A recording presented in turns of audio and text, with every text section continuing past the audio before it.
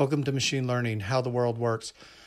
I want to talk about Shapley clusters, superclusters. I want to talk about Shapley clusters because they are immensely larger than anything we know in our known galaxy or universe. They're enormous star galaxy entities. To see the works of God is to understand His glory. And hopefully through a brief discussion of the Shapley cluster, you can begin to see that there is no space where there is not matter, and there is no space where there is not the presence of God or His light and influence. And that is definitely driven home for me as I look at the Shapley supercluster. Okay, let's begin with this statement. The universe is so large, it is difficult to think of things that are big beyond the human scale. Okay, let's talk about things that are big. An elephant is big relative to me. A building is big relative to me. The moon is big relative to me. And I would think the sun is very big. And if we go even further, we might say the galaxy, Milky Way, is big relative to me, as there are billions of stars in the Milky Way. Earth is the fifth largest planet, but about 100 billion times smaller than the next biggest thing in space. Superclusters are made of thousands of galaxies, and superclusters are linked by a cosmic web of dark matter. So that in the non-electric universe, they would say that the superclusters are linked by gravity, and gravity keeps them together. So so why isn't the supercluster accelerating away as from each other as objects in space appear to be accelerating? I think the idea of the accelerating universe is false. It's a homogeneous universe. It's moving at a steady state, a rate, and nothing is moving faster than light. So I reject the idea of an accelerating universe. So then what could be the explanation of superclusters? Superclusters then are made of thousands of galaxies.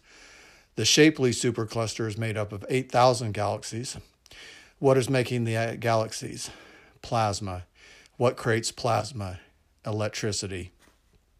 So the two great forces in my view are magnetic fields and current.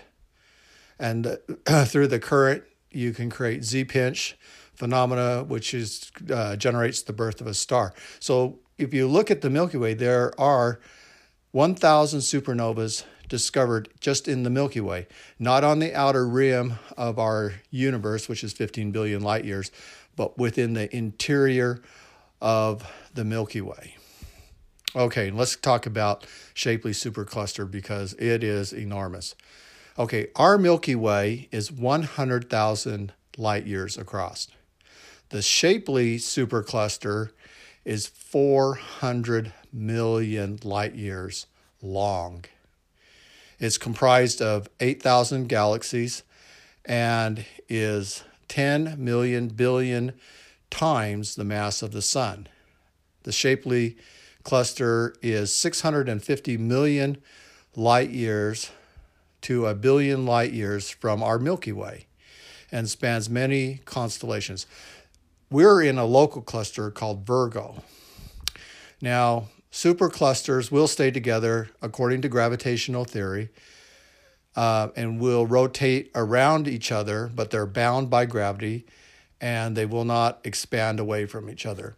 The universe is said to be expanding at a faster rate, but the superclusters will stay together because of gravity. It has been found that a great tractor and all galaxies in our region of the universe, the Milky Way, are moving toward the Shapley supercluster. So I find that interesting. You have a supercluster, you have local clusters, and there's now interest in studying the effect of the Shapley supercluster as we see the Milky Way is moving towards it. So you have Andromeda and the Milky Way, which will collide in 1 billion years or 2 billion years. And you see the Milky Way itself migrating or moving towards the Shapley supercluster. The Milky Way is part of a local cluster and is part of the Virgo supercluster. Now, Boots, this is an interesting idea here. Boots is a large void in space, no matter that's detectable. It could have black holes. Black holes are dark, and the only way we know that the black hole exists is by inference, because we see how it affects hot gases around it as it pulls those gases into its mass. So the microwave background radiation is used to detect voids. That means there's nothing there. So no microwave background radiation is occurring. And Boots is 250 million light years across. Cluster diffusion, or CDs, are large galaxies.